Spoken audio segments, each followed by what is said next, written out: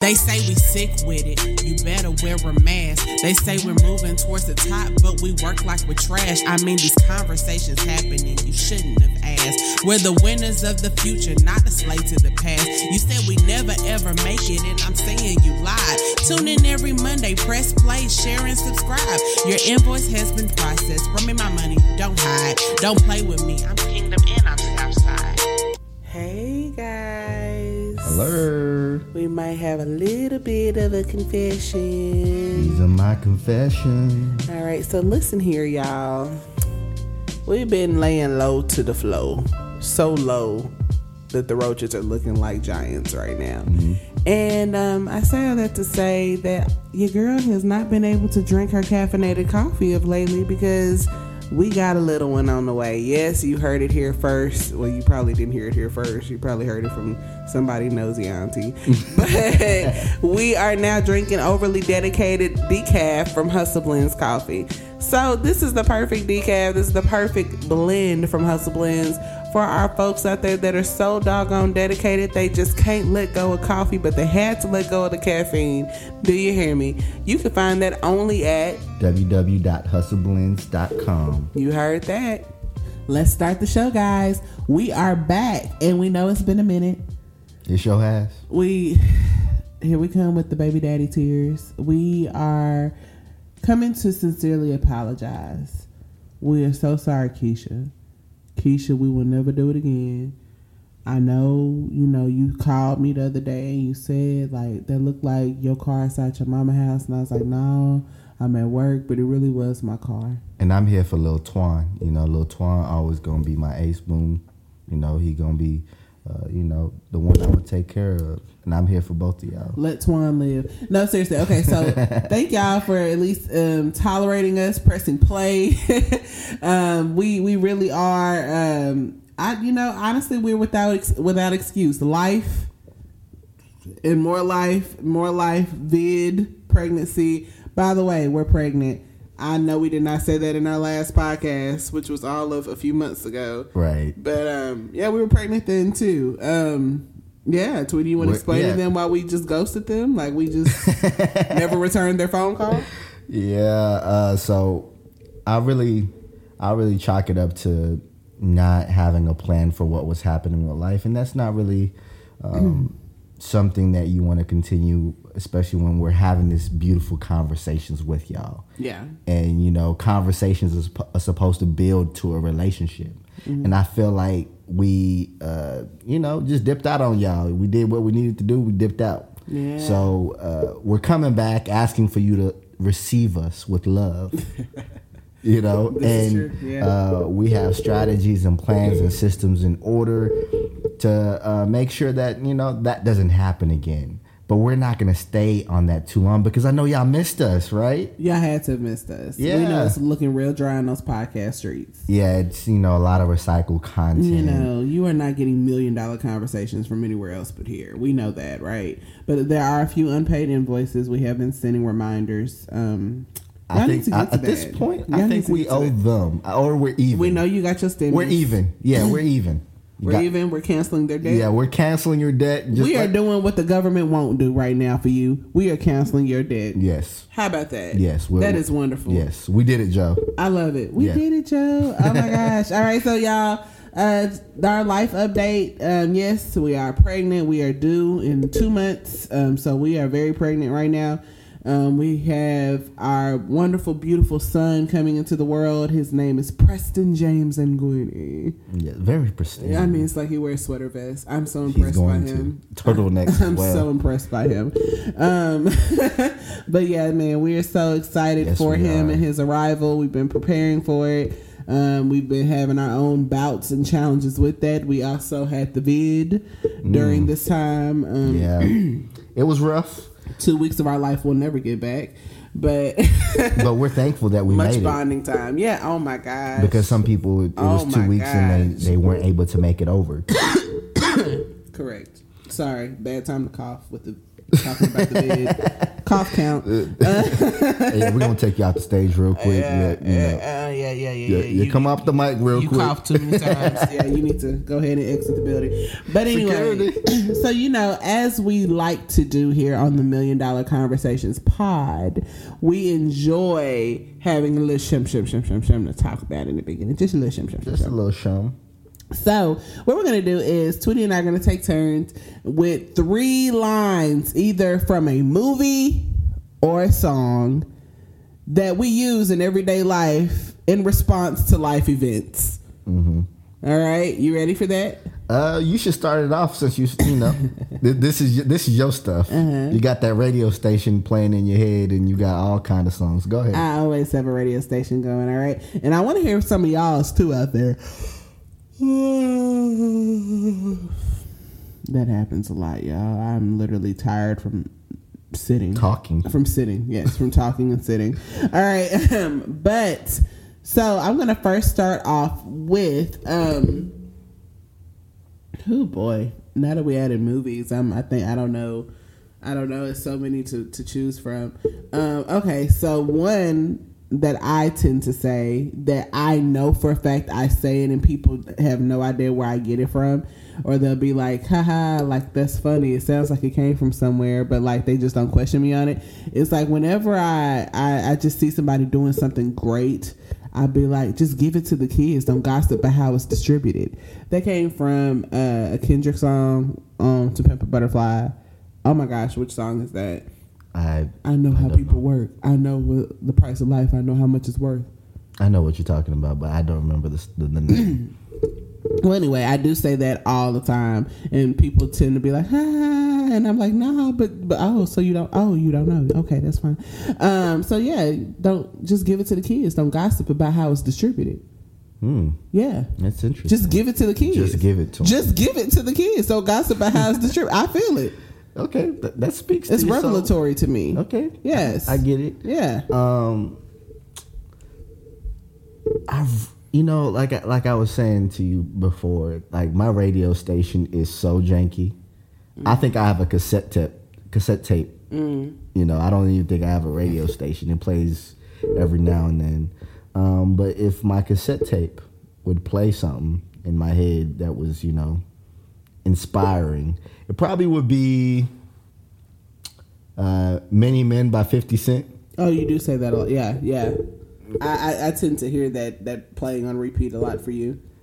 Wish that upon me, blood in my... Yeah, that right there, it gets you in a hustle mode. Does it?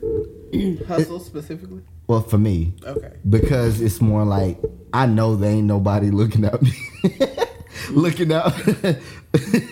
There's nobody out here looking to get me currently, as far as like his situation. Yeah. But it takes me in a nostalgic state. I remember 2003. I remember being in Kenya. I remember having a fake do-rag and a... What is a fake do-rag?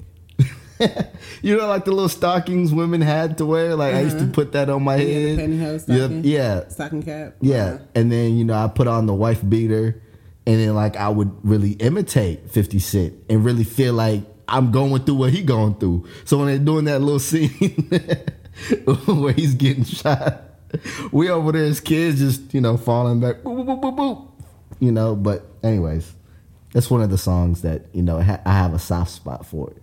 Wow. Yeah. Wow. Yeah. I don't really know what to do with that.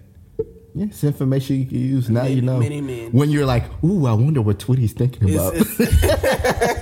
I can tell you right. I can tell you right now, he's either not thinking, which happens a lot, or he's singing Many Men. He's really trying to contemplate whether he should do these 5 push-ups or not. I would say my next one is, and this has been like my motivational song of choice since I was like in college, since it came out, and it is by none other than Future and Pharrell. All right, and it is called "Move That Dope." Young person, move that dope. And when I tell you, it is like poetry to me because it goes so deep for me. When I tell you to see, what y'all hear is move that dope, but I hear is like it could be move that sale in your business. It could be move that edge control and let your edges flourish, sis. It could be move that breast milk, sis. It could be move those bricks on that building, you know, as you are building that house. It could be move that paycheck, move that money from your checking account to your savings account. You hear dope, I hear opportunity. And so what I heard from this wonderful drug bust of a song is that the dope cannot be moved unless you move it. And that's going to take somebody somewhere that they need to be right there. I'm going to leave that alone right there. I'm going to just let that breathe. Thank you for your 30-second Absolutely. sermon. Absolutely. Somebody, anybody, I guess they got something from it. No, somebody took something. Somebody move that dope. All right. Move the dope has been moved. Okay. That's it. All right. Like how does that make you feel? Like when I speak that to you, does it awaken something in you? Unfortunately, I'm a different breed. I get where you mean. Like, you know, like if you don't do what you're supposed to do, it won't do nothing for you. Mm-hmm. If you're supposed to be, you know, pushing something, push it. Mm-hmm. You know, move that dope. Move it. Move it. You know? It has to be moved. So it has to be. Okay. It's not making money sitting here. It has to move. Okay, we had 20. Bring it 10. Thank you. But I get what you mean. Yes. And I think for me, there's very few songs that really, I guess, inspire me to do stuff that, you know, I feel like, you know, books do that for me. Reading books or reading or watching a video of somebody who's accomplished where I want to be. Break down something revelatory for me. Oh my goodness, it's always borrowing for you from me. It's a nice word. I like it. Always. But you know what? They're gonna like how I say it. They're gonna like how I said it. You know, this happens all the time. Oh my god. They probably missing it. Like right, what they talking about. Okay, so what is your line? What's your next line, buddy? Come on. My next line is I'm gonna buy you a drink by T-Pain. No, I'm playing.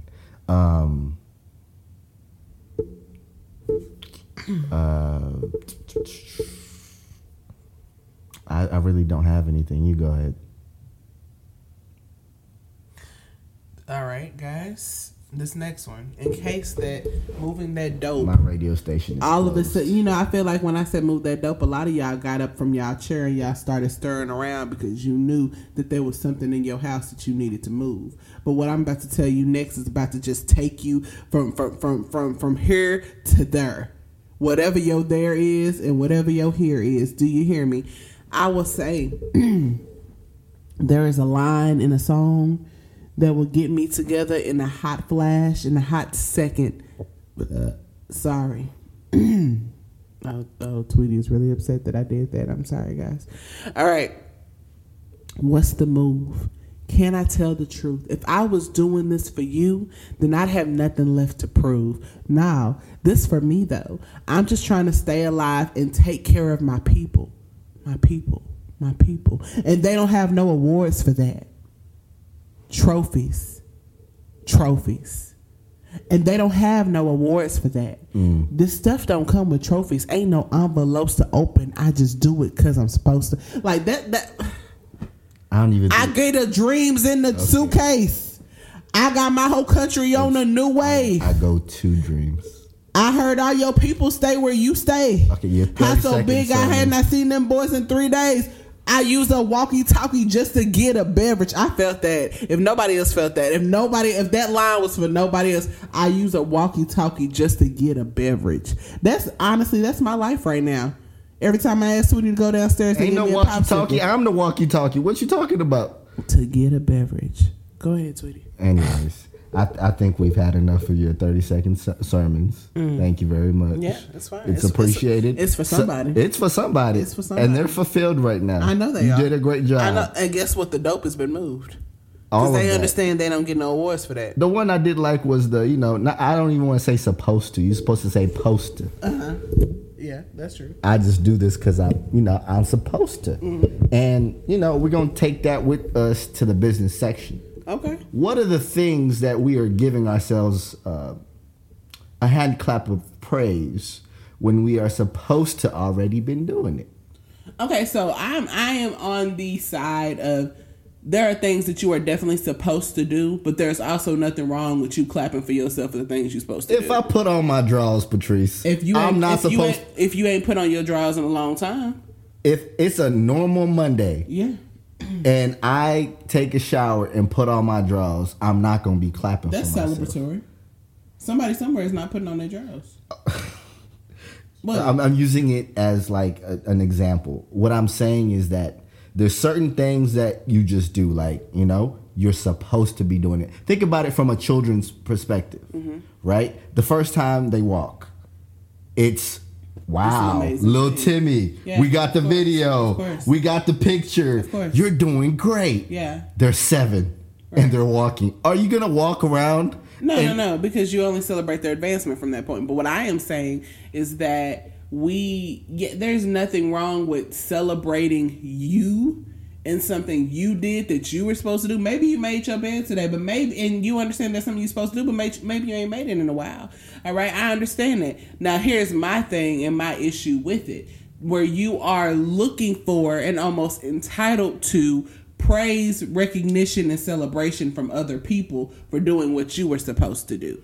That is where it becomes the, like, all right, you do know that, like, you've been walking for 7 years. That's where it becomes like, hey, I know that you were, it's kind of like what your parents tell you, like, you're special to us, but to somebody else, they can run you over and keep going. You know what I mean? I believe that there's an element of, when people say it's tough love, I believe there's a level in business. There's a level of ruggedness that you have to kind of walk in. You have to have tough skin, one, and you have to be able to be impenetrable in emotions that may come with you, or that people may come with. When it comes to if you're like, in the basic stage of like, I just got up and I did something I ain't did in months. Yeah, congratulate yourself. I'm not saying that. What I'm saying is just what you're saying as well. Like when you are expecting everybody else to have the same reaction to what you are supposed to. Or when you live and die on the heel of people's reactions. Right. I think that is something to be of concern, rather. I think that is like, oh man, nobody was happy for me. Like the minute I deliver this baby and I'm able to go out and go to the gym and do the fun stuff I used to do all the time, like, I'm going to be happy for myself. Right. I'm going to be excited because that's something I've not done in 10 months at this point. However, I understand that the other people who've been going to the gym every day are not going to be impressed with me getting on the stair stepper. Right. What I'm saying is that associating what people have to say about you and inputting it and making it move you. Oh man, they really are liking what you're doing. It could be for a season. What if they stop liking what you're doing? Are you gonna stop what you're doing? Oh yeah, because we clearly know that the attention span of people is quick. Right. I would definitely say that we have to start being start looking at situations and really, really, really we got to stop putting an emotional value on things that are 100%, 1,000% objective. 100%, hey, this customer wants an order. That ain't got nothing to do with emotions. Yeah. That ain't got nothing to do with how you feel, what you're going through that day, how your left leg is hurting you. That ain't got nothing to do with the fact that you don't like your hair that day, or what you got on is something that you that's not your vibe, right? They want their order. They spent their money. That's what we got to do right now. Right. We got to deliver that. And I think we talked about over the past couple of months, like, how do you scale? Scaling your business means that you are in almost a stagnant place to where you've seen the 100 customers, you've seen the 200 customers, or the 200 orders. But how do you get from 200 to 5,000? How do you get from 5,000 to 8,000? How do you scale that thing? Yeah. And in that process, you have to remove all emotions. So a little earlier, Tweety and I were talking about what it looks like to be stuck at step 2. Okay. And when we talk about that, this is what we mean. So, you know how we were just talking about celebrating step 1, you know, when you first launch your business, or when your baby first starts walking, or whenever something just a first for you happens, it is a celebratory moment. And it's probably an all-inclusive celebratory moment. It is probably something everybody is going to cheer for. Oh my gosh, your grand opening of your new store. Everybody's going to be there to watch you cut the ribbon. Everybody's going to cheer you on, and you got your first sale. Oh my gosh, what a great thing. And then you're in business for a year. And maybe those same people who were there that first day weren't there anymore. Or they are poking holes in your business and being like, you know, I just thought that you could do this and do that. Or, you know, they feel however they feel. Or they bring something else to you and be like, oh, I saw this other person. They doing just what you doing. And they doing it like this. You know, it could be 1,000,010 different things when it comes to business, when it comes to step 2.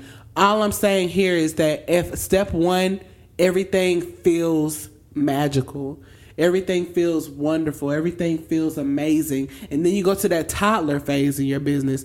And if you know anything about toddlers, I'm not saying this because I got one running around the house, but I've just from observation, they do what they want to do. It's a different set of rules. It's a different set of whatever. You have to adjust to what they are doing because they're exploring. Yeah, they're exploring, and so you may make a lot of pitfalls, you may make a lot of mistakes, you may do all of that, but guess what? People are still watching you at step 2, even if they're not buying, even if they're not sharing, even if they're not telling people about it, they are still watching you at step 2, because guess what? They trying to see if you got that same energy you had from step 1, and they trying to watch you from step 2, step 3, step 4, and carrying on for however many steps as you continue with what you're doing. Every step dictates your next purpose, or every step takes you to your next purpose. Yeah.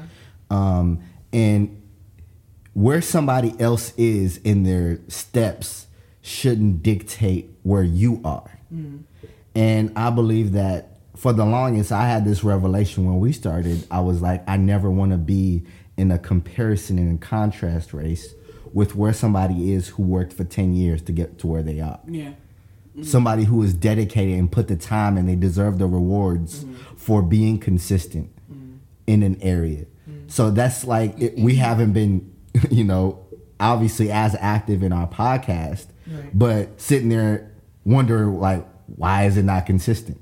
I haven't been doing what I needed to do. Call a thing a thing. Right. Yes. So I don't need to bring the excuse to the table and say, if it wasn't for all these things, I would have been consistent. No, it was because I chose not to be consistent. And it's always a learning moment, you know. For example, this podcast, what we realized is the strategies that we were putting in place didn't allow us to record or do the things that we needed to, no matter what was happening in our personal lives. Right. So personal life is getting in the way. How do you go around that?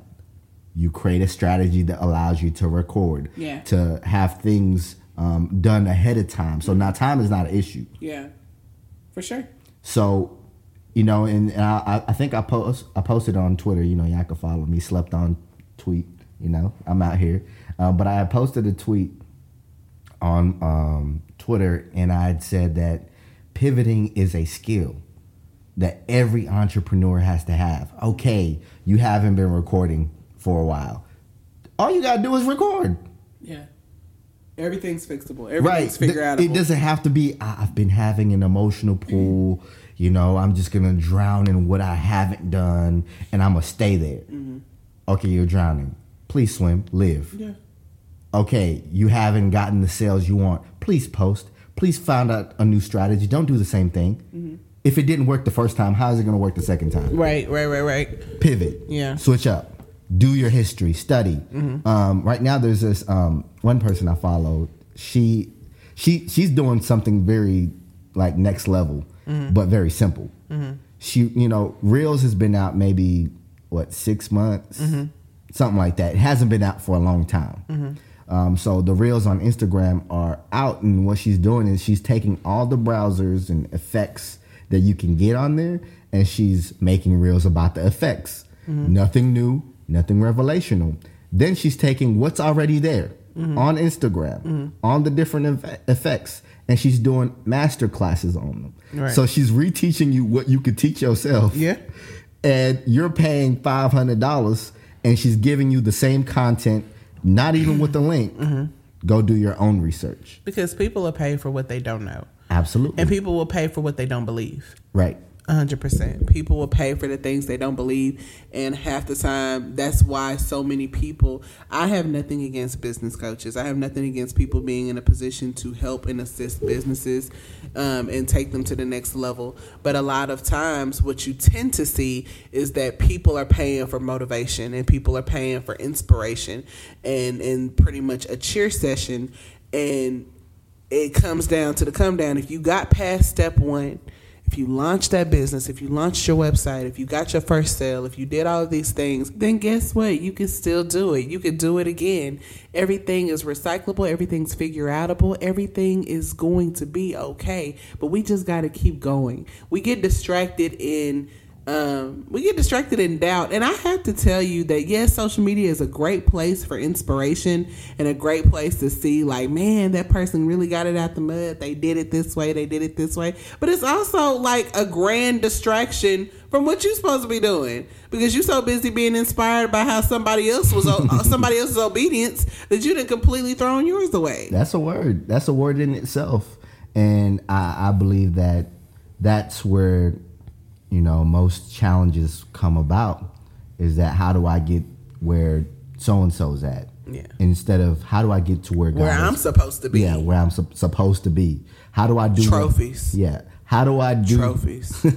How do I do what I'm supposed to be doing instead of this person who's accomplished 10 different tasks and things? That's great for them. Yeah. But having that awareness of who you are, whose you are, gives you that confidence that it don't matter what the follower count is. It don't matter on how many people buy. It just matters that you were obedient. Yeah, and then also understand. Let's start looking at criticism, and this was gonna be for my ad. Actually, still gonna be for my ad tax. But you know what? Sometimes you got to hear things more than once in order for you to hear it once. All right, but I will go ahead and say that when people are criticizing or poking holes or asking questions or, throwing shade or whatever, the many variations of throwing salt on your wound, right? Guess what? Take those challenges as every bit of a compliment you can get. That one, there's a couple of things to get out of this. One, a few people who say the same thing are not always wrong. Okay? They're seeing something. So if somebody is seeing something, you can take it as an opportunity to assess where you're at. And of course, we get protective of our businesses. Guess what? Tweety and I have been super in our feelings about Hustle Blends. There are some things you could not say about Hustle Blends. What you talking about? But guess what? We didn't heard it. We didn't heard, how come you ain't got this? How come you ain't got that? Where did these beans come from? Who y'all think y'all are? Is this really y'all? Is this a MLM? What's this? What's that? You know what I'm saying? Who made this website? Who's doing this? Who's making this content? All this other stuff. Who's your graphics team? Are you selling third party? I mean, we've heard a lot of things that we could have easily, and in some cases did take personally, took to heart, and wasted a lot of time. Just because we thought that somebody was coming for us, and you know what? People cannot come for you unless you were open and ready to be came for. You know what I'm saying? If they can't find you, in the words of Karen Huger, people come for me all the time, but they can't find me. All right, if you don't know where my address is, guess what? You can't find me. Where you coming? Yeah, you're not. Where are you going? Destination is unknown. Yeah, the GPS is not working. It's not working. It's turning you back around to where you came from. Yeah, go back to sender.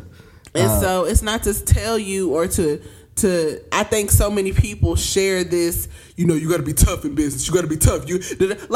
Honestly, some stuff do hurt. Like, can we talk about that for a second? Like, some stuff does hurt your feelings. However, it's a choice. And Iyanla, I know, I can't believe I'm quoting her, but I believe that, you could get great gems from a hole in the ground. She said, listen, do you want the lesson or do you want to be offended? Which one do you want? You have a choice. Moving past emotion causes you to realize what's the actual, like, what is the actual problem and what is the solution. Okay, you do not like X, Y, and Z.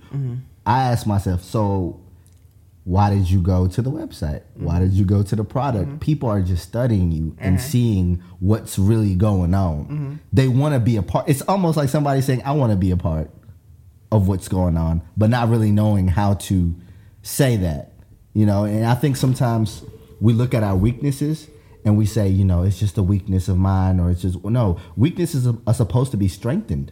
They're not supposed to stay like that.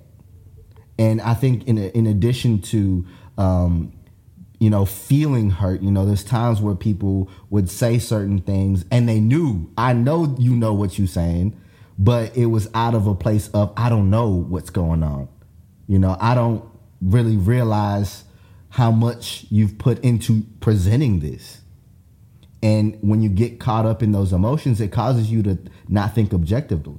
It causes you not to be task oriented. It causes you to actually fail to do your task. I would have to say at step 2, you officially lose the privilege of pulling the nobody supports me card. You officially lose the privilege of people are talking about me, and they're like, eventually after so long, if I heard Jay-Z talk about how people are still on Spotify and not Tidal, I'd be like, why who recorded this? Like I would be like, what? Like everybody would talk about him for saying something like that. Right. Because you expect more. Because you're like, you're not this is not your first day out type of thing. You'd be like, well, why are you offended? Why are you this or why are you that? So we have all these high expectations for other people just because they've been in the game and everything and all this. Like, you're really not trying to hear no sob story after a certain point. It's kind of like, no, like, I know the people who come to Tidal are for me. Right. I know that those people who choose to be my customers are my customers. And guess what I'm going to work with? My customers. That's what I'm going to do. We're all working to build our own audience. So, yeah, you know, Tidal may be something new in the game or fairly new to the game compared to Spotify. But, you know, it knows, or the people who are running that company are not just one person. So he could be the face of the brand, but there's a whole nother CEO. Of course. There's different ways to go about competition, or people who are in I don't even call it competition, people who are in the same field. There is I'll use Hustle Blends as an example. There are coffee shops from here to Timbuktu. Yep. There's coffee beans from here to South America to, like, everybody has the same, you know, connections in this industry. But there's so many vacant seats and vacant openings to where everybody can eat. So instead of figuring out, oh man, how do I stand out and become myself? How do I recreate and innovate what's already there? Right. You may be actually booting yourself out of a vacant seat that is just there for you. Yeah. Yes, they may be doing the same thing you are, but how can you make it different? How can you stand out? Right. And you don't stand out by pouting, you stand out by doing something different. Yeah. And that's where you take out the emotions, you study the game, you study the industry, and you come out with your authentic self, authentic content. You become the trendsetter instead of following the trends. Our pastor said once, and this was, I mean, there are so many great quotes from our pastor. Shout out to our pastor. But he said, you know, if you can hear what folks are saying on the sideline, you running too slow. Very slow. Very slow. Or you just stopped and you got out the car. Yeah. And who in their right mind is running a race and is going to stop and address somebody that says boo? One person that says boo. Right. You know? There was this basketball player, everybody knows him, LeBron James. He was saying, people were saying, you know, that his title that he's earned, or he won last year at the NBA bubble, they had to play in this, you know, sanctioned place to where all the players had to stay in one hotel room in Disney. Yeah. Or not hotel room, one hotel, and they were playing just against each other's no fans. And people were like, it's a disadvantage to LeBron James because there's no fans. That's how it started. Then he started winning. They said it's an advantage for him because nobody's booing him. Mm-hmm. Keep going. And I realized that a lot of people, they dictate the success on how loud the noise is in the room. Mm-mm. So if the noise is higher, you preach. their motivation to do things is on a high level. Yeah. If you got reshared 50 times and your favorite celebrity reposted you up all night just like a night owl trying to complete the next task. Mm-hmm. But if you don't get the likes that you thought you would get because you worked all night to present this wonderful content, mm-hmm. you feel some type of way. You stop doing what you're supposed to do and you're not on your post. Yeah. And the same thing can apply to your spiritual growth. Yeah. You may not get the revelation at one time, but God is still calling you. And in business, I associate God's word with business because he's the ultimate creator. He's the ultimate CEO. Mm-hmm. He is the founder of the world. Mm-hmm. And what does he do when he creates something? He spends time with, the creation. He spent time with Adam and Eve. Yeah. Yeah. Walked in the daylight with them. Mm-hmm. What was he talking about? Mm-hmm. Talking about his plan. Right. So in order to understand your best plan, the coach that you're I'm not against, business coaches. There's a need for them. Mm-hmm. I'm not against people who are advising you. There's a need for them. And we all need them. But what I'm against is that you're getting your vision from them. Mm-hmm. Your vision does not come from so-and-so. Your vision comes from God. So you have to consult him. He's the greatest consultant. Absolutely. Wisdom comes from him. Absolutely. So since we are already talking about that, man, I love what you said there. Let's go ahead and move into just talking about just where we've been with faith, how everything's kind of been going on in the world and the effects that it's had on the people of God. COVID, life, all of the things that have been happening. I feel like it really does set the table for a discussion. I felt like, for me, when we received the news that we had COVID, I felt a great level of shame because I felt like I let my family down just as a husband, because I was like, I know that I didn't take the precautions that were necessary in order to protect my family. My wife is pregnant. She may be sick. Like, the effects of it are unknown. Yeah. And it was just one of those cloudy moments where I'm not gonna play around. I had a lot of fear and still deal with fear around COVID from time to time. Mm-hmm. Now, I don't claim fear over me, but when it does try to knock at my doorstep, I know what to do now. Mm-hmm. But initially, I would say I was frustrated because I felt like I had the faith that this wouldn't happen, but I wasn't practicing that same level of faith with my actions of protection. Right. The blood on the doorpost could be the mask. Yeah. But nobody really, right, considered that it was like, well, we're muzzling ourselves as believers. Right. They're shutting us down and they're doing this. Mm-hmm. But I was like, the most important thing to me is protecting my family. That's my duty as a husband, and I failed. What do I do next? Then you have your thoughts of, I'm just trying to recover. It's been 2 weeks. I can't get down the stairs. Man. And for me, it was like, I'm vegetarian. I was like, I'm throwing that out the way. I gotta eat. I'm hungry. That's a confession. Yeah. No longer vegetarian. Yeah. But like, for me, like, it was serious. I was like, man, we're sick. Yeah. We're in the house. It's not a joke. It's not just the flu. Neither one of us could really help each other. Right. I mean, Tweety was worse than I was, and I think that in some strange way that we were thankful for that. Right. But I mean, still, like, it was the blind leading the blind. So your faith is tested. And the whole time I kept thinking of Job. Mm. God allowing Job to go through those trials of sickness, leprosy, his kids dying, his land being taken from him, and him sitting there and his wife literally telling him, curse God. Yeah.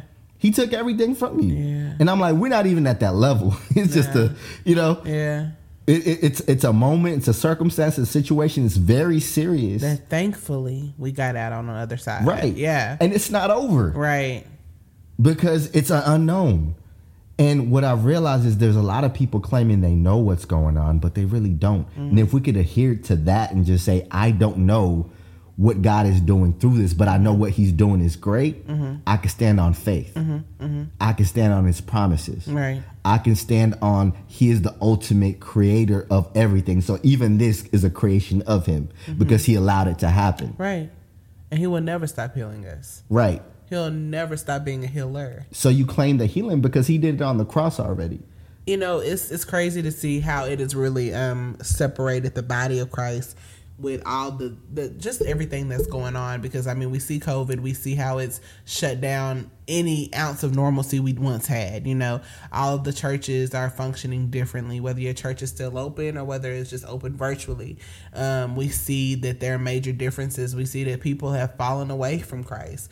We see that people, you know, people who were on fire last year are struggling right now. Right. Just truthfully struggling to actually understand and keep up and even believe right now. Like, there's a lot of hopelessness out here to where, like you said, Tweety, like, people are all looking at the church right now. Even if you had no belief, no bone of belief in your body before, people are looking like, what y'all about to do? Yeah, what is the church going to do? There's churches who are bankrupt. Yeah. You know, there's churches who are closing down their arenas that they had open. And there's churches who are thriving because there's more eyes on them because they seem to have prepared for the future. Yeah. And what we can't do as a church is shout out to the media teams in these churches.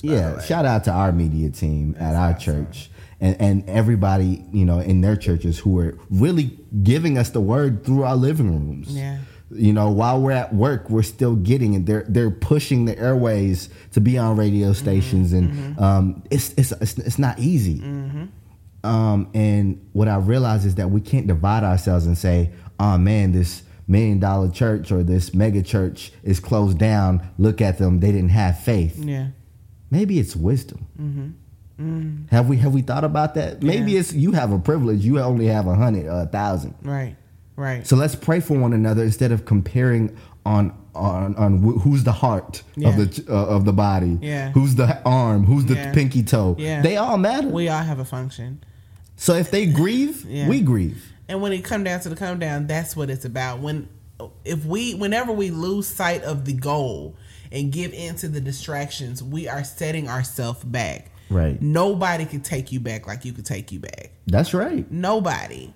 And that's where we've been. You know, I'm not saying the entire Christian community, but just, you know, acting like each one of our churches are a football team and this one's better than this one and everything like that. Like, we have really set ourselves back with just losing, like, oh man, the Great Commission. Oh man, we got to bring people from the outside in. Oh man, like, we still have to share the word of Christ, not the word of me, not the word of how I got over on and my everything. Little block. Yeah, not about me. You know, it's about God. It's about Christ. It's about deliverance. It's about bringing people out. It's about healing. It's about restoration. It's about souls. Jesus, and if nothing else, this is a desperate cry for souls right now. Jesus is the team we're all playing on. Yeah. And for. Yeah. So no matter where you are, I don't know who your pastor is, what your church is, we're in constant prayer for you. How about the fact that all of these pastors, every last leader in the church, nobody has ever gone through this before. Nobody has ever lived through this before. Yes. Nobody. And so as easy as it would be to criticize your pastor, as easy as it would be to criticize the leaders in your church and say what they're not doing, what they're doing, are they wrong for opening the building? Are they wrong for keeping the building closed? Are they really doing this? Are they really doing that? Did they care? Did they believe in the Rona? Did they not believe in the Rona? All of this extra whatever. I'll tell you this, nobody has the answer right now. Right. Nobody has the answer except God. Right. And so we go to him asking him to guide us through this. Mm-hmm. We go to him and we cast down our burdens. Our burdens could be fear, anxiety, worry. I know those are bouts that I've had to deal with. And sometimes it doesn't have a look or a feel to it. Mm-hmm. And I think some people are looking for the signs. You know, there's a TikTok thing sometimes you showed me or I was scrolling one time and it was you know, a lady was like, show me a picture one time you were happiest. Show me a picture one time where you were depressed and nobody knew about. And it's like, those are the moments where we come in as the body and pray. Yeah. Because it might not be that, you know, the world may not see it, but you through a spiritual lens can see it. You have the Holy Spirit. You're like, man, my sis ain't really, you know, she ain't been right. Yeah. I'm a call. Yeah. My bro, I really haven't heard from him. I'm a call. Yeah. And we put our pride aside. And, you know, these are lessons that I'm currently learning. You put your pride aside and you say, like, and you reach out. Yeah. How are you doing? Right. Can I pray for you? You know, how is it affecting you? That is what we're supposed to do as believers. It's not just about, you know, preaching and go home. Sunday's over. Meet here again. It's about living the word of God. That is Sunday to Sunday, not just one day out of the week. Absolutely. So you're literally preaching your life. Right. Or preaching through your life. And so what I'm learning as far as what God is saying through COVID is that, do you trust me? And if we can accept him and say, Lord, I trust you even if I have it. Yeah. We're quick to rebuke. Hey, that's They're not here. It's not here. Not here. You have it. It's there. Yeah. It's there. But we're quick to rebuke it. And it's great to rebuke a thing. But if you don't know why it came upon you, right, what is the purpose? Right. There's no lesson learned there. But if you know that God allowed it to increase your faith, God allowed it to grow you in an area. God allowed it so you could be together in one house. I think of the winter storm and people were like, you know, everything sad is happening. We have COVID, we have this, and now this. 2021 sucks. I'm like, you haven't seen that family member in months. Now you get to sit with them. Yes, it may be cold. Yes, it sucks that, you know, people have died during that time. But think about all those moments that you shared that won't happen for another 5 years. Absolutely. You're right. You know, think about the reunion of, like, we threw that thing called COVID in Texas out the window and said, I'm cold. Yeah, for a week. For a week, COVID did not exist at all. I'm cold. So I see both sides of the stories when people are like, man, so we no mask when we cold, like, what we doing? Right. the cold take away, you know, people are like, you know, this winter storm gonna take away COVID. I'm like, are you a scientist? You know, that I'm really liking your TikTok stuff. I'm jumping on that. But, like, you know, there's like a little sound is like that they play in the back of the song is like, you know, are you a scientist? Yeah. You know, when did you get your degree? Yeah. How did you know this was going to happen? Right. Like, people are really thinking that they have the answers. And what I've realized that I don't know can save you a lot of brain cells. It can save you a lot and it can create an opportunity for you to learn. Right. Yeah. Because if we all knew, then we wouldn't need the people that we've put in place. Yeah, for sure. So I don't know where you are right now as you're listening to this in terms of your level of faith, your level of fear, your level of anxiety, whatever is currently going on in your life. But I'm telling you, Jesus is still the answer. I heard something really good this week, and I just want to share it because it was so good and so revelatory to me. But, you know, I heard a young lady, she was preaching. I might as well say she was preaching, but she was praying on Instagram Live, and she was saying, you know, sometimes we get in our funks, and, you know, we feel like God is so far and he's not here, and he hasn't, you know, God, how come you don't hear me no more? How come you're not checking on me? How come you're not as present in my life? And she's like, get up and go search for him.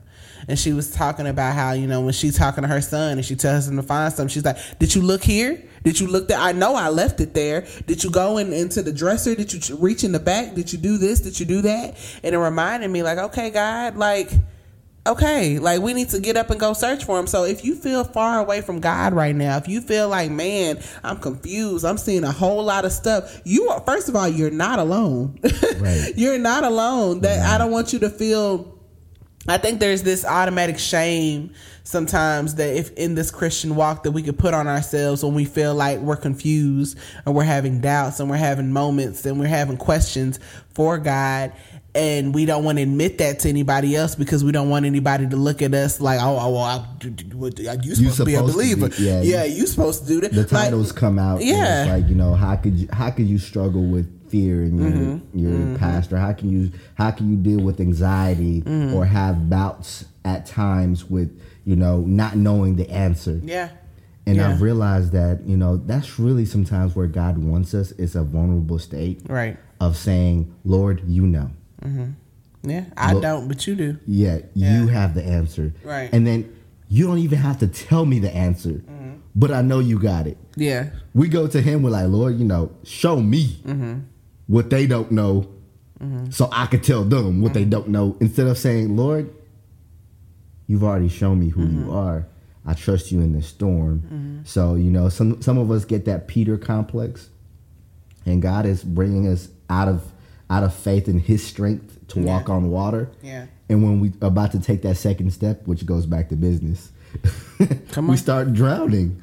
That second step becomes I'm doing it by my own might. Yeah. Oh, I thought I had it together. That's where all the thoughts come, yeah. And that first step, you're like, oh my God, I did it. Yeah. Second step, I gotta keep going. Right. Yeah. And that's where, I think even with these two, I think when you mix business and God and faith, you really get a great blend of who he is. He is the owner, creator. He builds things to function for what they're supposed to function for. So we never really ask ourselves, God, what did you build me for? We say, God, I want to be built like that. Shape me like so-and-so. Yeah. Mold me like that. That's what the world is struggling with. Right. Yeah. Is his creation. We struggle with what he's created. And that kind of suffering brings about the issues that we face in our personal life, in our business life, because God did not call you to be financially enslaved. God did not call you to be caught up in your emotions. God did not call you to be stuck there because he called you for somebody else. So every time you're stuck, every time you're facing those situations, guess what? Somebody else is not getting the revelation they need. Man. Yeah. Somebody else is not getting their breakthrough. Right. You have broken the chain. Yeah, you are the broken link in the chain. Yeah. So instead of connecting together, united, and saying, we all don't know what's going on, but we trust God as a church. The world will align itself and say, they understand and know, I want to know that God. Something going on. Because even though they had COVID, they had faith. Yeah. Even though the churches, closed down, there was still invites on Facebook groups on come join, watch my church live. I love seeing that. Yeah. Seeing all the different churches that are still doing live, still going. The pastor said, I won't give up. So we shouldn't be like, well, this one got 1,000 likes. The message is this, and this one got 2 likes. The message is that. It's the word of God is the word of God. Whether it comes from little old town in Africa or it came from the pulpit of T.D. Jakes. Amen. The word is the word. So let's go ahead and take a move to the word of marriage and the word of love and the word of togetherness, because this is now our relationship conversation, guys. All right. So we are going to go ahead and start talking about that. So I wanted us to touch on how heavy twofold. Okay. How heavy idolatry is for marriage when it comes to the Christian community. So Tweety and I had been watching a show that I'm sure a lot of you have heard of or heard people talk about at this point, because this season of this particular show, the show's been like going on like forever, but this season of this particular show is pretty intense. So this show is called Married at First Sight, and if you don't know anything about it, pretty much it is an experiment where people are getting married to complete strangers, moving in with them, going on honeymoons, doing all this extra stuff, and then there's like and you're being left up to experts to decide whether y'all are who's a good fit for who. And so we joke all the time, like, I wonder if they would have put us together. Yeah, so we do say like, hey, I wonder if they would have put us together or not. But they put some strange folks together this season, I have to say. And we do say they are ruining lives. And so there's one couple in particular, and if you have anybody's social media, or if you've watched the show just a little bit, you've heard two names, and those are Paige and Chris. Paige and Chris are one of the black couples. Well, they are the only two black couple, like, male and female black couple. There is another black lady girl on there, but she's, married to someone who I believe is Dominican. But anyway, so Paige is kind of giving you, I've been praying to God about this. I know that he's going to send me a husband, and I know that this husband's going to be this and that. And it went from that to, I got this husband, and he's, no matter what, we sticking it out because this is God ordained and blah, blah, blah. I want to please my husband. Like, sis is like gotten whatever book is out there that says like whatever it takes for a husband type stuff, And so Chris got some issues. Chris, not only does he have like your typical man issues, like, maybe he scratches his butt, or maybe he stinks, or maybe, he doesn't clean up the toothpaste that's in the basin of the sink. No, that would be entirely too easy. Chris has an ex-fiance who is pregnant, and Chris has also told Paige to her face that he does not think she's attractive, and that, she's really not his type, and he's pretty much stringing her along. Like, he's never just said to her, like, hey, this ain't gonna work, I'm done. Well, he finally did in this last episode. But, he'll string her along and come back and be like, I'm so scared I'm gonna fall in love with you. And it's just, Chris is annoying. It's manipulative.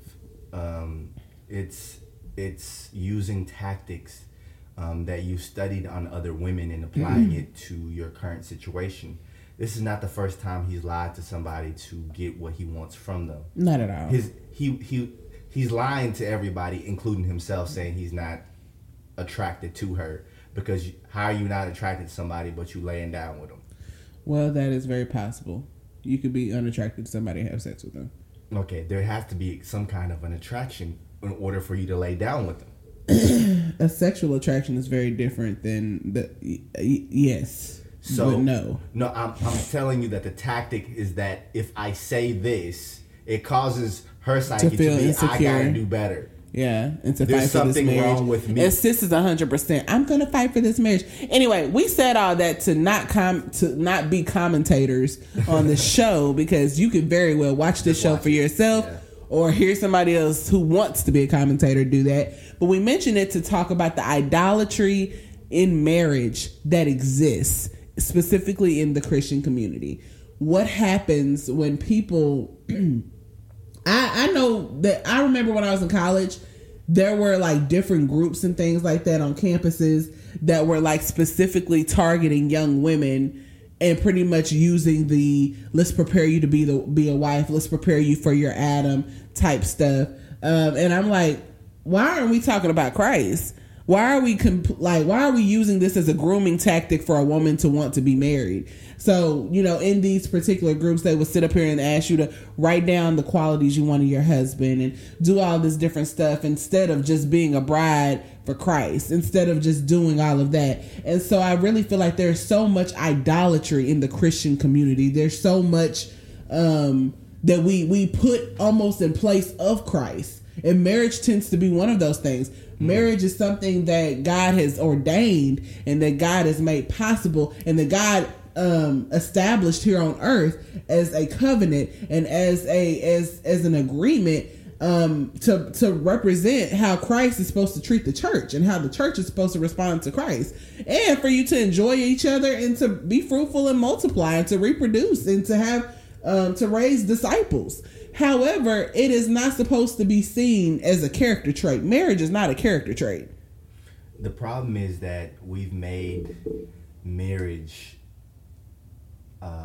become a checklist item. A checklist item. We've also allowed the want for a husband or a wife to be on our priority list of everything that is going to fulfill us as human beings. Yes. I think a couple of maybe 10 episodes ago, I was like, not everybody's supposed to be married. Yeah. Not everybody's going to get married. Yeah, that's true. But Doesn't mean that God is not going to work through that person's life. Absolutely. Doesn't mean that God is not going to deliver them, and doesn't mean that they're not even going to have kids. Right. It just means that not everybody has the same situation. Yeah. Or opportunity to be married. And to jump up and get married just to get married, you're doing so much more damage than good. Right. And so I want to take it to an interesting place, Tweety, because I saw something on the tick of the talk of the tick, specifically from this realm of idolatry and marriage, that I now feel like as married people we can comment on appropriately. And so it was this young lady who said she was newly saved, and that, you know, she's dating or she's courting, you know, everything, your language changes, you know. courting, I'm not dating. Yes. Whatever. And so pretty much she was saying, like, you know, with him, we're not hugging, we're not kissing, we're not doing anything, you know, we are saving ourselves into marriage. Amen. And yes, amen to that. I want to speak on soul ties. I want to speak on why for some people it does have to be that drastic. It does have to be, let's not hug, let's not kiss, let's not do anything, or I kissed him on my wedding day. And so I want to first iron out that rule of not kissing or not hugging does not have to apply for you just because you just simply want to abstain from sex. The reason those people are saying they're not kissing, they're not hugging, is because they are saying that they know maybe that is going to lead them into a deeper temptation, and have them dealing with some deeper perils just because of that entryway. But that does not have to be legalistic and true for all people, that they should not hug someone that they are courting, or you know, maybe give a kiss or whatever. If God is giving you direct instructions in that relationship to not do that, then absolutely. But just to say this is just what we shouldn't do and you don't know why, that is when it becomes legalistic. You have to know why you're not doing a thing. I believe that they have it more right than wrong. Because they do. If we're truthful, all those are triggers to sex. Yeah. If I kiss you for 5 minutes, it's gonna lead to something. Yeah. And it's not gonna be, oh, we're innocent and we won't do this. You're giving your body a desire, and everybody, when you're in a relationship, you desire to connect. So I'm speaking more to the people are just saying, like, we just not doing it, but they don't know why they're not doing it. They're just saying. They're just saying, like, we you know, like you know, Heather Lindsay will often say, like, make posts saying, like, I kissed my husband for the first time on our wedding day. And then, like, people will kind of, like, fall into the pattern of that. But she had her reasons for why they did that. They had to come in agreement with God for that. So if you are not praying, one, for whoever your future husband is, well, no, one, for your soul, two, for whoever your future husband is, and three, for whatever covenant you want God, whatever you want God to create out of that, then I believe it can be extremely confusing when you're just following somebody else's pattern. Right. I believe that the gospel of God, and I've placed this on my Twitter, slept on tweet, by the way. Wow. And I said that be careful of following Christian influencers without knowing the destination. Yeah. Because as humans, we realize that we're flawed, that sometimes we're creating content for the content to lead people back to us and not Jesus. Yeah. So it's important that you fall so in love with the good word that they bring to you, whether it's in a post or a video or a song, that you lose sight of what they're trying to teach you. Their intent may be simply trying to get you to Christ. But now you've idolized them on top of whatever else they have. You could idolize a marriage while you're in a marriage. You know what I'm saying? There's so many different things that people can end up tying themselves to. But to your question about soul ties, a soul tie can happen without you having sex with somebody. Yeah. A soul tie can happen in a relationship where you were emotionally vulnerable with somebody and they disappointed you to the point of you can't, replace what was there. Yeah. A soul tie can happen to, something that happened in your childhood because you're tied to a soul. That's what is that's the ultimate, saying for it. But when you have sexual relationships with different people, what happens is that somebody's doing a deposit and another person is doing a withdrawal. Absolutely. And Absolutely. it's simply stated like that. How we try to make it make sense to us so we can feel like there's a barrier is we invent things like condoms. Yeah. You know? Or we just talk about it super casually. Right. Like, you know. Or we empower ourselves in it. Right. Yeah. We all do it. You know, it's easy to say, you know, majority of everybody can't wait till they have sex. I got to try what I got to try to see if it's good, if it's this or that. It's like, you would have never known what it was if you never did what you don't know what good is if you ain't, Yeah, so, you can't miss what you never had. You know, and then, you know, some women are like, I need it to be this. And other men are like, I need it to be like this. I need her to be like this. And it's like, you wouldn't have known any of that if you didn't try these things and experiment. So how long do you experiment before you know what's yours?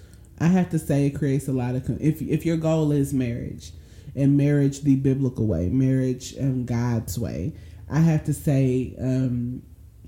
when I was younger, when I was in college, and I believe, in different situationships, none of it stuck, obviously, and believed that I was this empowered woman because I could say no or say yes to whatever I wanted to say no or say yes to. I have to say that created a lot of confusion for me when it came to, I didn't know I was going to meet my husband at 20 years old. I didn't know that. I felt like if you would have asked me, I felt like I would have had 15 years to get it right, you know, but the fact that we got married at 23, we got engaged at 21, we met at 20, you know, it created confusion for me, you know, to be attached even casually to people, you know, to enjoy my marital bed. It created confusion for me. I dealt with a lot of shame in those situationships. As much as, you know, you go back to your homegirls and be like, you know, girl, I did, you know, all this other stuff. Like, no, but you sitting in shame. You going back to your dorm room, you sitting in your shower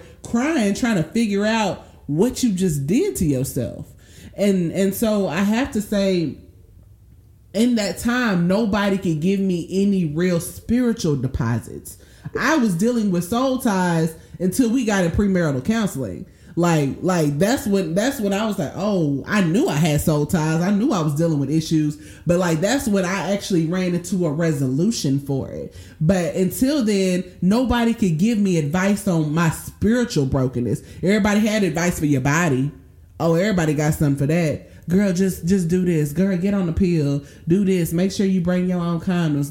We got all the game in the world for what to do for your body. Right. But your body could be broken in pieces and your spirit just completely dismantled, and nobody has anything to say for it because nobody knows how they could deal with it. And it becomes an open door for the enemy to defeat you. Yeah. And destroy you ultimately, because now there's a level of, you've tasted the fruit of being, out there, and doing the things that you like. Now the sin kind of knows what, it kind of dictates you, and the flesh does what it does. Well, this is how I feel today. I know who to hit up. Everybody, especially in college. Yeah. Those were the thoughts. Everybody. So would you say that men deal with those soul ties differently? Men have soul ties, but the way that they deal with it is in actual manipulation. It becomes now a game. If you go to a barbershop, there's one time went to a barbershop and I'm looking around. There's a bunch of married men, there's a bunch of single men, but they were all on the same page. Yeah. Which was scary to me because it let me know that nobody is willing to stand out and say, I won't stand for that. Yeah. Like, I don't need to be talking about what I did as an 18-year-old, and I'm 35 now. I have a wife, I have children, I have, I've grown and matured to know that what I did was a mistake. Mm-hmm. What I did caused sin. What I did could have really broke somebody else's wife. Yes. We always think about what, how we was affected by it, but how did what the choices we made affect somebody else's spiritual walk? Right. And how they saw men or how they saw women. Right. But when it comes to spiritual ties and soul ties, is that is a piece of that person left in you. Yep. That is what sex is supposed to be, between you. Down to the smell. Right. Yeah. It's supposed to be between you, God, and that person. That's what sex is intended to be. It's actually spiritual connection with God, because you're worshiping Him through your bodies. So when we take light of it and we say, I can connect with anybody we want, we're saying that this could be my God. And now you have several different beings inside of you, and every day you don't realize, where's my anger coming from? Where's my frustration coming from? Where are all these issues that I didn't have prior pop up out? Yeah. They came from somewhere. Yeah. And they didn't come, sometimes we open those doors. We're like, hey, come in. So I have to say, if you are dealing with soul ties, I can speak from a woman's perspective, and you recognize it and you know it, and maybe you are married, or maybe you are just looking towards marriage and know that is something that you've struggled with, but you just feel so much shame from it, or that, because that's what the enemy is going to do. Right. Whenever you become aware of something, he's going to invite shame to the party, because, oh man, look at you. Man, look at you. You was just this, you was just that. You was out here, being easy, being wild. And he'll cause you to keep all of that in secrecy from your now husband or your about to be husband. The first thing I would advise you to do is, one, to be honest with the person you're with. Let them know what you're dealing with. Let them know what you have dealt with. Let them know, not to shame you or put you into a place of to expose yourself, is I guess how the young kids will say. Because if you are marrying this person, this is a telltale sign that, like, hey, if they care enough about your wellness, your wholeness, and your healing, that they would care to know that information. But also, in the walking that y'all do together into covenant, that could be something that y'all pray about. And also forgive those people that you had once, laid down with, that you had once had experiences with. Forgive them, and forgive yourself, because sex is not meant to be shameful. Sex is not meant to be something that, secret. Yeah, it's not meant to be secretive or anything. It's supposed to be something that you freely enjoy in marriage. It is an entire gift. And I saw something that was so great on Twitter, and it was said that before you get married, the enemy wants you in the bed, and when you get married, he wants you out of the bed.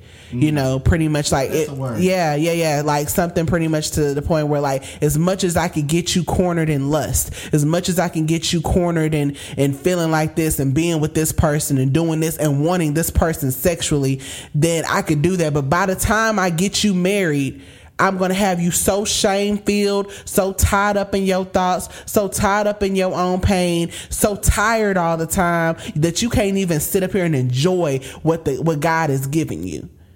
Soul ties happen when you access something illegally. And every time you are accessing another person's body illegally through premarital sex, whether this gonna be your husband or your wife, and you're doing what you think is just natural, what happens is that there has to be a consequence. And sometimes we never really realize the consequence may not be a disease. The consequence may not be a baby. But the consequences could be you leaving out of here more messed up than you came in. Yeah, man. Yeah. You were free, but now you're in bondage. You're in bondage to a feeling. This person makes you feel like this compared to how this person makes you feel like that. Now you don't even know what to trust, what to believe, because you've created an idea of what life, sex is supposed to be. And for a man's perspective, what happens is that sex becomes almost robotic. It becomes now a thing that you do to release, or I'm just frustrated, this is what I need. I'm just this is what I need, because you've trained your body to be like that. Then the subtle things become, or you subtly start to feel like it's not enough. So that's where a lot of men, pleased. Yeah, that's where a lot of men, including the guy you were talking about in the show, it's like, well, I want to be married, like truly feeling like that's what he wants, but not really knowing how to, because he's tied down to souls. He's, oh man, I'm a good looking guy. Why do I need to? And I really find it so sad that there's men, you know, when I used to work at a nursing home, like, you know, you'll see the 75-year-old man with nobody walking into that, you know, visitation room. Why? Decisions that they made. Kids that they haven't seen that live around the block. Yeah. Because it was good, but then time catches up to you. You know, some people, they already met their husband and their wives, but they chose to do what they did. And then, you know, you're entangled up with people that were not meant for you. That's a soul tie in itself. You're in a whole marriage with somebody you're not supposed to be with. Man. That's the biggest soul tie to me. That is, yeah. So you're tied up to consequences of a good time, a good feeling. And then you'll share the information, but tell me why you always feel guilty. Tell me why it always gotta be, you know, like, you know, clouded in shame, in secrecy, in darkness. Why does it happen in the dark for some people? It's because there's a level of, I feel unclean. And that's what a soul tie is. It's an unclean spirit. And when those unclean spirits now attach to your body, attach to who you are, you keep going back to a well that's been dry and always will be dry. But now you have multiplied and produced with that person. Yeah. And you're stuck. And when you're stuck, it causes the next generation to be stuck. And if that generation is stuck, it's only God's mercy to undo what you decided to do. Right. So I tell, you know, I want to tell anybody who is looking to get married, looking to be in a relationship with somebody, or even dating, courting, I don't care what age you are, just abstain from sex. Because you want to see get to know things that so person. much clearly. I wish we had done that, because we would have dealt with our issues a lot more freely and open without feeling the emotional pull to react sexually. Yep. That part. Now, we're not talking about our issues. We're acting them out in sex. We're not, you know, we're not dealing with the elephants in the room. It's like, well, I'm frustrated, you're angry, let's do this. Boom. Yeah. Or I just want to try to see if this is what I'm going to be with for the rest of my life. I gotta know. That's a lot of women and men's, you know, hill that they willing to die on. You know, I want to test drive. If it's good, I'm with it. We're not realizing that there is no meter of rating if there was no experimentation. Right. You trying somebody else's drink and saying how good or bad it is, and it's not yours, it's still illegal. Oh, that's real. That's not your man that you was trying. That's real. Yeah. That's somebody else's husband. And so you get married and you start lusting after other men without knowing. And it may not be even sexually, be like, man, like, I like how he's assertive. Yeah. Why can't you be assertive? Right. I like how she's submissive. Why can't you be submissive? Right. And now you've created these soul ties based off of the imagery of what you have with other people. You've created a whole person out of 7 different people, out of 10 different people. And you want that. You want one person to fulfill all that. Oh, you preaching. So you are now, you know, in a true entanglement with your soul. Yeah. And the only person that can free you is Jesus. So before you tie that knot, before you untie that soul, that's a word. Yeah. And so, you know, that trap of like, you know, you got a condom, blah blah blah. The seed, if the seed get dropped, the seed get dropped. It's in your soul. It's in there. And the same thing for men. You enter illegally into something that's going to bring demonic warfare into your life. You did that. You preaching. So now when you create children and you bring them into this world and you're like, how could I? No, you knew what you was doing. And now you're like, they look just like them. What did you think they was going to look like? They act just like. What did you really think they was going to act like? Right. So, you know, and that's not to shame anybody. I'm just letting you know that don't call something a blessing and then end up calling it a curse. Because in the same mouth, when you said I do, when you got up there and you said this is the best moment in your life, and you enter challenging moments and you choose to press eject like some of these men do and go try whatever else is out there in the world. Yeah. And now you have to deal with the consequences of you lost everything and you're stuck with nothing. That is your doing. It's not even the devil. He's just watching and saying, you're doing my job. Man. So we have to erase the idea that we need to have sex with people who are not designated for us in order to get to our person. Mm-hmm. Your wife is still waiting. Of course, you might be like, they probably doing the same thing. How do you know? Yeah. How would you know? How would you know? Yeah. You know, then it's so deep. We could go on and on and on about it. But the last thing I want to just touch on when it comes to soul ties, it destroys a relationship and a marriage that fast. Mm-hmm. And my prayer for those who are dealing with soul ties is get some professional help, biblical, somebody who is an overseer over your church, somebody who could walk you through even before you guys even really go deep into marriage. You better. You enter a new relationship. If they're serious about you, they can sit down with somebody else to talk about y'all stuff. Yep. Because some men are very manipulative. I don't want to talk about my business with no other man. Mm-hmm. Mm-hmm. And some women are the same way. It's like, our business is our business. We good. We good. And don't take all that.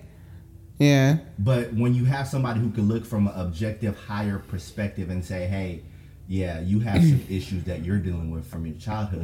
We need to tackle that right now. Right. So that you could be the best husband you could be to your wife. The worst thing you could do is go ahead and say I do and don't know what you're getting yourself into. Right. That is the absolute worst thing, to think that you know a person, because I now know this after marriage, not to even throw my husband under the bus, not to throw myself under the bus, but to go into a marriage and under the belief that that person is without flaw, you are about to be in a world of surprise.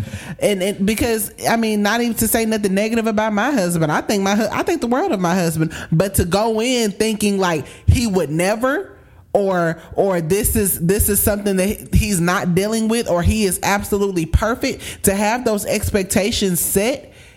And he knows in his heart that maybe he's, overcoming some things, and maybe I'm overcoming some things, but maybe he thinks I'm just the most perfect woman in the world, that we about to butt heads at some point. And if you're not comfortable with confrontation or conflict and do not know how to handle it the biblical way, then it's about to be some real hard nights. You know what I mean? Right. We're looking for resolution.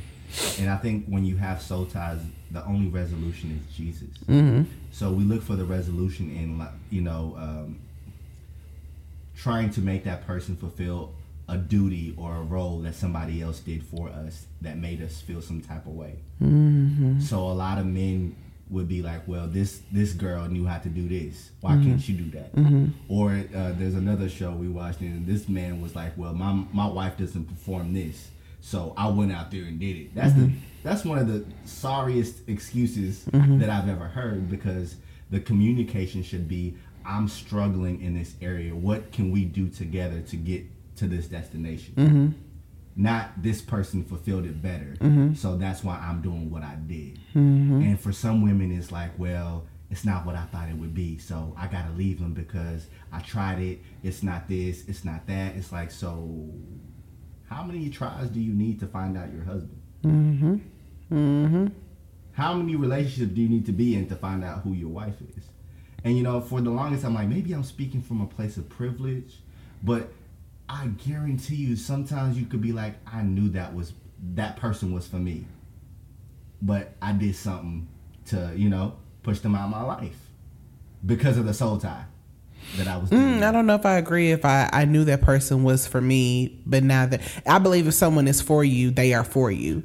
I don't believe in right person, wrong time. I believe that it could be the right person, but you're on the wrong time. I don't.